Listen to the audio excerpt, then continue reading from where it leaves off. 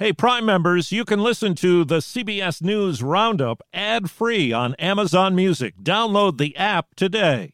This spring, if you'd rather spend time enjoying your lawn instead of trying to keep it alive, there's good news. TruGreen is the easiest and most affordable way to get a beautiful lawn. All you have to do is water and mow, and they'll do the rest. Weed control, fertilization, aeration, and even some things you might not even think of. They'll do all of it, while you can do literally anything else. With TruGreen, you can have your lawn looking as good as a putting green. That's not hyperbole. TruGreen is the official lawn care treatment provider of the PGA Tour. TruGreen offers a satisfaction guarantee, and they have a verified best price promise, which guarantees you the lowest price with no compromise on quality. You do you. Let TruGreen do your lawn care. Visit TruGreen.com to get the best lawn at the best price with the best people guaranteed. Debt deal clears hurdle. 7 yeas, 6 nays. Missing in collapsed building. We want to get everybody out, and we want to do it right now. Marines attacked by teens. 5 were charged with felony assault with a deadly weapon. Good morning. I'm Steve Kathan with the CBS World News Roundup. A key vote's expected today in the House of Representatives on the deal to raise the debt ceiling. CBS's Nicole Killian reports this morning from Capitol Hill. It passed its first test, but just barely. All those in favor signify by saying aye. Aye. Today, the debt deal is bound for the House floor after clearing the powerful Rules Committee by one vote. What do the 13 of us owe the rest of Congress? We owe them an honest shake. Kentucky Congressman Thomas Massie helped push the measure over the edge after it failed to get unanimous support from panel Republicans like Chip Roy. Is it worth blowing up this deal when you have that default deadline less than a week from now? Default is off the table. It would be the President of the United States that would choose to default. At least 20 Republicans say they'll vote no on a final bill. The deal brokered between Speaker McCarthy and President Biden has some hardline conservatives calling for the Speaker's ouster. He's catastrophically failed in this negotiation. It's also tough to swallow for some progressive Democrats concerned about tougher work requirements and other carve-outs. To have the president solely negotiating with Republicans itself, I don't think was a really good look. At least 5 people are still unaccounted for after the partial collapse of an apartment building in Davenport, Iowa. CBS's Adriana Diaz reports there's a battle over how soon the rest of the building should be brought down. Save 5 lives! Save 5 lives! Protesters have been camped out near the partially collapsed building, demanding Davenport city officials find the 5 people they say are still missing before a demolition. Where's Brandon? Where's Ryan? Officials say 2 people may still be in the rubble. We spoke to Brandon Colvin Jr., who says that includes his dad. Do you feel the city is making every effort to find your dad? No, I don't think they're making any efforts at all. I don't feel they've done anything to try to find him. The city is still determining how to continue its search carefully as the building's in danger of coming down at any moment. Now to Hollywood, Florida, where police have released images of 3 people being sought in connection with the Memorial Day shooting on a crowded beach boardwalk that left 9 people hurt. 2 others face charges. 5 handguns have been recovered since the shooting. Investigators in Southern California are searching for suspects after a large group of teenagers, perhaps as many as 40, attacked 2 U.S. Marines stationed at Camp Pendleton. At least 9 have already been charged. Lance Corporal Hunter Antonino says it happened after a dispute near the San Clemente Pier. They were lighting off fireworks. They were being belligerent. They were being obnoxious and annoying other people. So we went up to them, told them to stop. My face still had blood all over it. It wasn't cool at all. The 2 were kicked and punched and were treated for minor injuries. Overseas, CBS's Holly Williams has the latest on drone attacks in Ukraine and now in Russia. Both sides in this war are relying heavily on weaponized drones. On Tuesday, a swarm of them attacked Moscow, revealing the Russian capital's vulnerability. Vladimir Putin called it a clear sign of terrorist activity. Many would call that ironic, given that Putin invaded his neighbor. A new U.S. military aid package to Ukraine is reportedly expected to include munitions for drones. though the US says it's told the Ukrainians that American weapons must not be used to launch attacks inside Russia. China today blamed U.S. provocation for an incident last week in which a Chinese jet crossed right in front of an American surveillance aircraft over the South China Sea.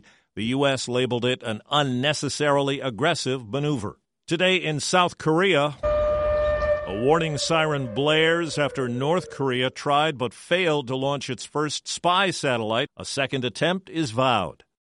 Do you ever wonder where all your money went? Like every single time you look at your bank account? Honestly, it's probably all those subscriptions. I felt that way too, until I got Rocket Money. Rocket Money helped me see all the subscriptions I'm paying for, and it was eye-opening. Between streaming services, fitness apps, delivery services, it all adds up so quickly. Rocket Money is a personal finance app that finds and cancels your unwanted subscriptions, monitors your spending, and helps lower your bills. Rocket Money has over 5 million users and has helped save its members an average of $720 a year, with over 500 million in canceled subscriptions. Stop wasting money on things you don't use.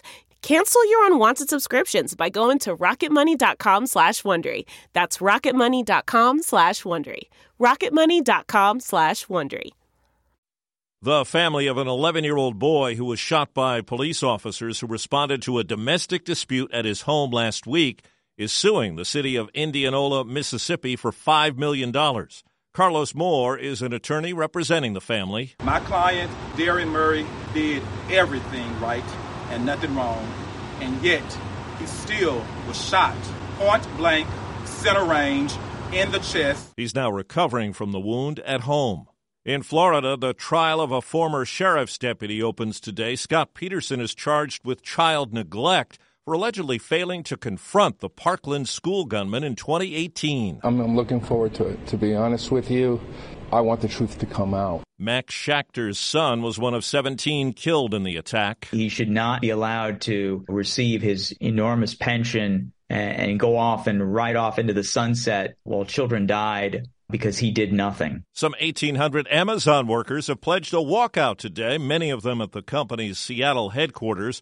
They're upset about recent layoffs, the company's environmental impact, and a return-to-office mandate.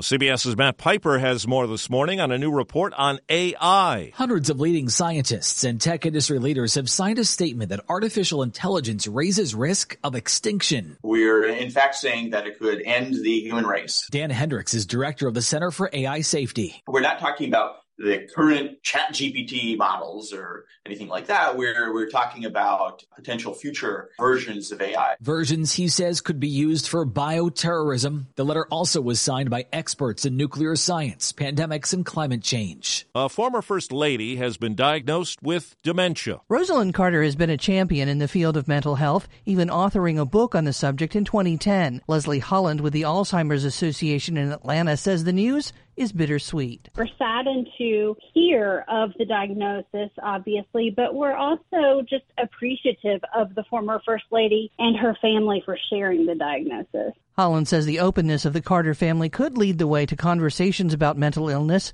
and a move away from the stigma. Lisa Nicholas for CBS News, Atlanta.